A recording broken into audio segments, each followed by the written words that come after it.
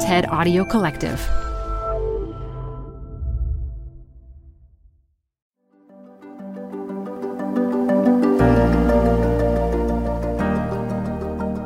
Hey listeners, it's Dr. Shoshana. Ever woken up feeling a bit under the weather, but you muster the energy to get out of bed anyway?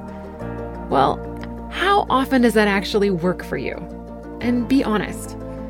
As your day goes on, you might realize you're not just battling a runny nose, but also the inexplicable urge to avoid people like the plague, quite literally. Perhaps you even decide to dodge that eagerly awaited coffee date. Sound familiar? In her 2022 talk at TEDx Reno, social neuroscientist and psychology professor Keely Muscatell delves into this curious intersection of our physical health and our social inclinations, introducing us to the world of social psychoneuroimmunology. She unravels how our immune system's tiniest warriors, called cytokines, can play puppeteer with our mood and our social desires. Tune in to hear why our body's immune system might just be our most socially savvy network, guiding us through the fog of sniffles and solitude with surprising wisdom.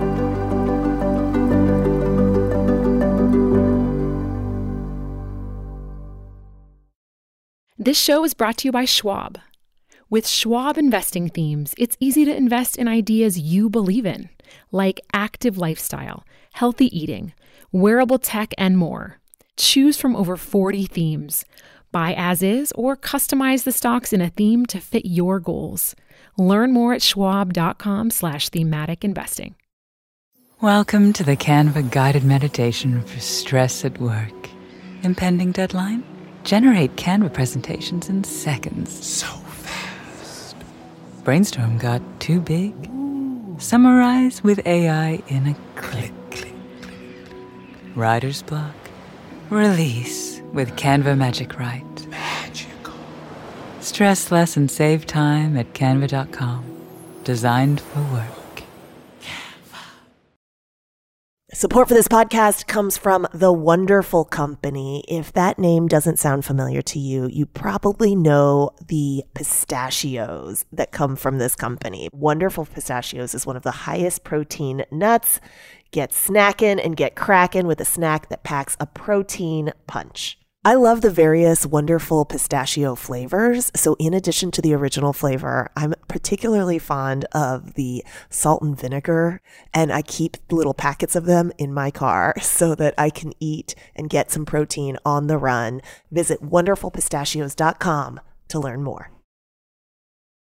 Add a little curiosity into your routine with TED Talks Daily, the podcast that brings you a new TED Talk every weekday.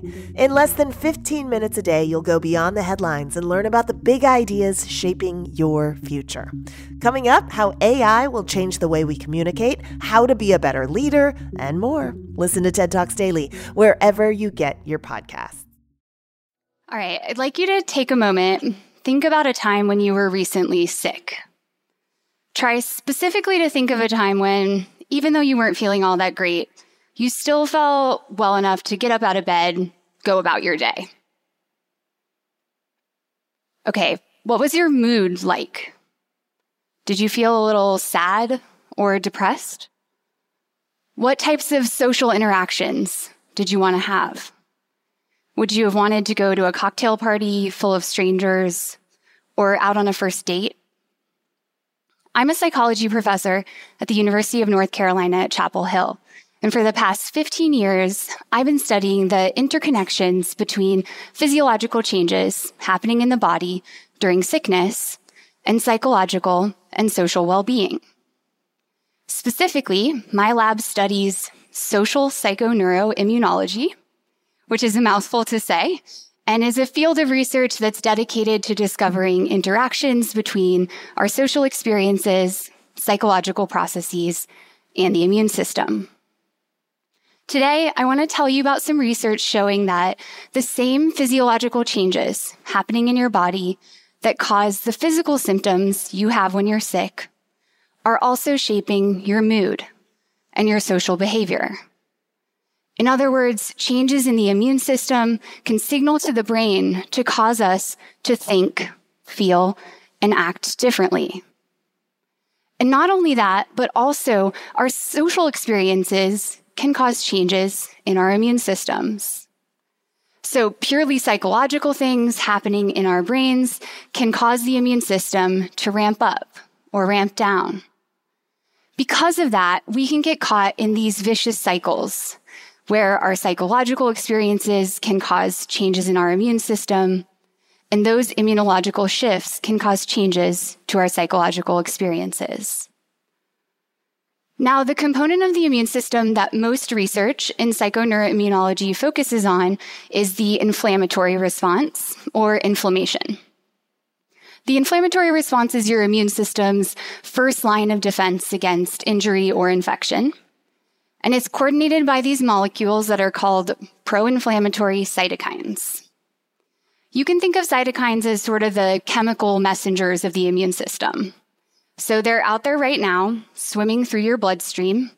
And if an immune cell finds something weird or out of the ordinary, they'll tell those cytokines to signal to other immune cells to come and check it out. So if you think about a time you've had a paper cut, you may have noticed that the area around the cut swells, it turns red, it heats up. That's the inflammatory response in action. And those symptoms are caused by your cytokines doing their job, sending out signals to other immune cells to come and heal the cut. The same thing happens if your immune cells find a virus or a bacteria in the body. They send out cytokines to signal to other immune cells to come and try and eliminate the pathogen. Now, in doing this, cytokines cause the physical symptoms we commonly have when we're sick. Things like fever and achiness and fatigue. So even though we usually think of those symptoms as being caused by a virus or a bacteria itself, they're actually caused by our own immune systems activating to try to eliminate the pathogen. But in addition to those physical symptoms, decades of research in both animals and humans clearly shows that cytokines also cause changes to our mood and to our social behavior. So inflammation in the body can signal to the brain to cause us to feel down, depressed, and even hopeless. Inflammation can also make us want to socially withdraw from other people, to avoid interacting with individuals in our social networks. So this research shows the powerful influence that the immune system can have on our mood and on our social behavior. Changes in inflammation in the body can signal to the brain to cause us to feel depressed and even lonely. Okay, so you may be wondering, why on earth would your body do this? Why would you want your immune system to be able to manipulate your brain and cause you to feel sad and distant from other people in your life? While we can't know for sure why this happens, evolutionary theory provides some good food for thought. The fact is, revving up and running the immune system takes a lot of energy. Getting cytokines to swim through the bloodstream and send signals to immune cells takes calories. And what else takes calories? Pretty much everything, especially things like going out and seeking pleasurable experiences, interacting with strangers, and just generally moving about the world. So the theory is that the immune system is telling the brain to feel depressed and to withdraw from socializing because it wants you to stay at home and rest.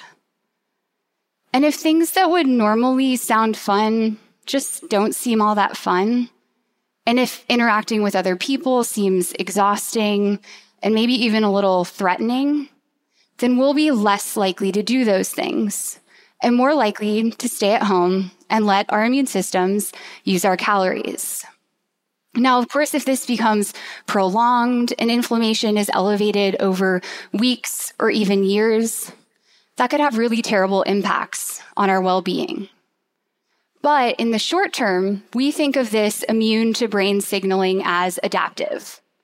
Your immune system is basically good at knowing when it would be a good idea for you to be out interacting with the world and the people in it, and when it would be better to just stay at home.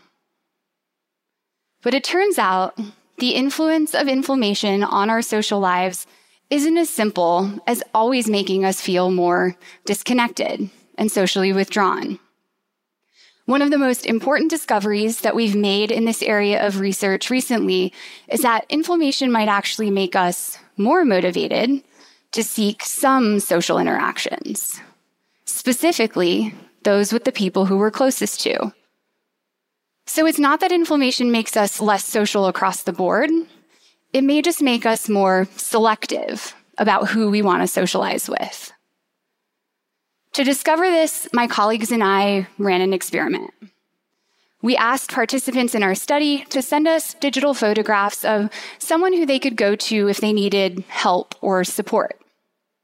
As you would expect, people sent us photos of their romantic partners, their closest friends, and their family. Then we had our participants view those images of their support figure while we tracked their brain activity using MRI scanning.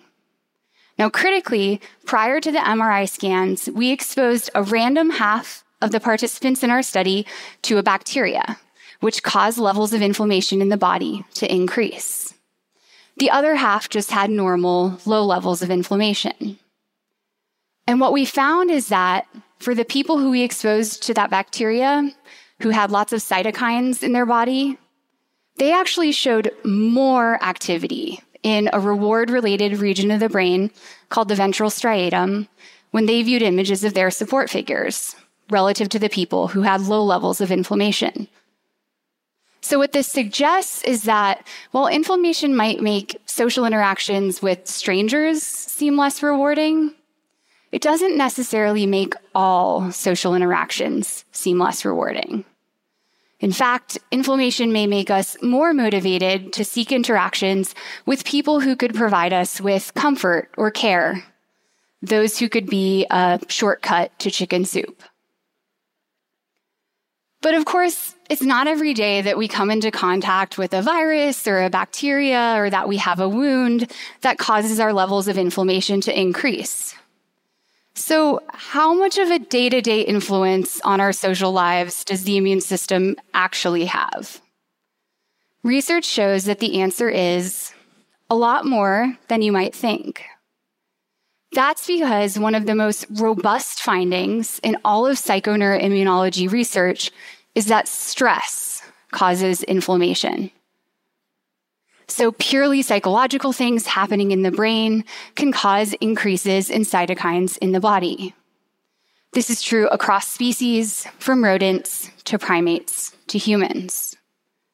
In my lab and in others across the globe, we study the effects of stress on inflammation by asking people to come into the lab and give a 10-minute off-the-cuff speech about why they'd be a good candidate for their dream job. And then they have to do challenging mental math out loud, and they do this all in front of a panel of experts who's judging them. Yeah, people report that this is stressful. And critically, in response to this psychologically stressful experience, we see that levels of cytokines in the body have increased. Let's take a second and really appreciate that remarkable finding. In the absence of anything physically wrong with the body, no viruses, no bacteria, no wounds, a purely psychological stressor is causing the inflammatory response to activate. So it's not just that our immune systems are sending signals to our brain, but also our brains are sending signals to our immune systems, telling them to activate in response to stress that we encounter. Okay, so now that you know that your immune system has this very active social life, and that your brain and your immune system are constantly communicating in ways that could make you feel depressed or lonely, what should you do? For me, knowing about the social life of the immune system has changed my life, in part because it gives me an explanation for why I might feel physically crummy at the end of a stressful day, or why I might feel a little down and disconnected from other people when I'm feeling physically unwell. So, for example, the experience of giving this talk today has been really rewarding and also quite challenging. You might even say it was at times stressful. And I'm sure you've had similar experiences in your lives. Maybe it was a difficult task you had to complete at work, a confrontation with a spouse or a family member, or just some problem that cropped up in your life that you had to quickly figure out how to solve. Based on what I've told you here today, I hope you're predicting that in response to these stressful experiences, we're likely to have high levels of inflammation in our bodies. Our cytokines will have come out in full force in response to the stress we've experienced. And because of that, if we then feel exhausted and a bit like we've failed, and we don't want to go anywhere or see anyone or do anything, and we just want to stay at home and relax on the couch with the people who we're closest to, we'll know why. And because we know that those symptoms are likely just our immune systems telling our brains to feel depressed and to withdraw from social interactions so that we stay at home to rest, relax, and recuperate, we don't have to agonize over why we're maybe feeling a little down on ourselves or a little distant from other people. We can rest assured that in the coming days, we'll be feeling much more like ourselves again as our cytokine levels go back down. So in the future, when you encounter stress in your life and you feel those reins of inflammation start to take hold, I hope you remember what I've told you here today. And you remind yourself that those symptoms you're experiencing, that's likely just your immune system doing its job, telling your brain to feel depressed and withdrawn, as evolution intended, to keep you healthy in the long term. Thank you very much. Hi, I'm Ben. I suffer from a condition called writer's block. It strikes when I'm at work. That's why I choose Canva Magic Write. It works fast, generating text in seconds, thanks to AI. Common side effects include increased productivity, compliments from coworkers, feelings of satisfaction. Now I can say bye-bye to writer's block. Ask your boss if Canva Magic Write is right for you at canva.com, designed for work. This show is brought to you by Schwab. With Schwab investing themes, it's easy to invest in ideas you believe in, like active lifestyle, healthy eating, wearable tech, and more. Choose from over 40 themes. Buy as is or customize the stocks in a theme to fit your goals. Learn more at schwab.com/thematic investing.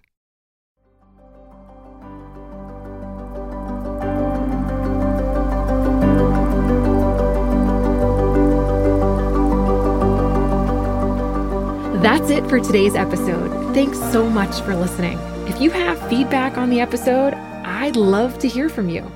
You can find me on Instagram at ShoshannaMD. TED Health is part of the TED Audio Collective.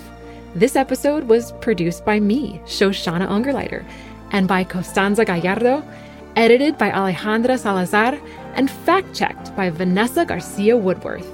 Special thanks to Maria Lajas, Farah DeGrunge, David Biello, Daniela Balareso, and Michelle Quint. I'm Dr. Shoshana Ungerleider, and I'll talk to you again next week.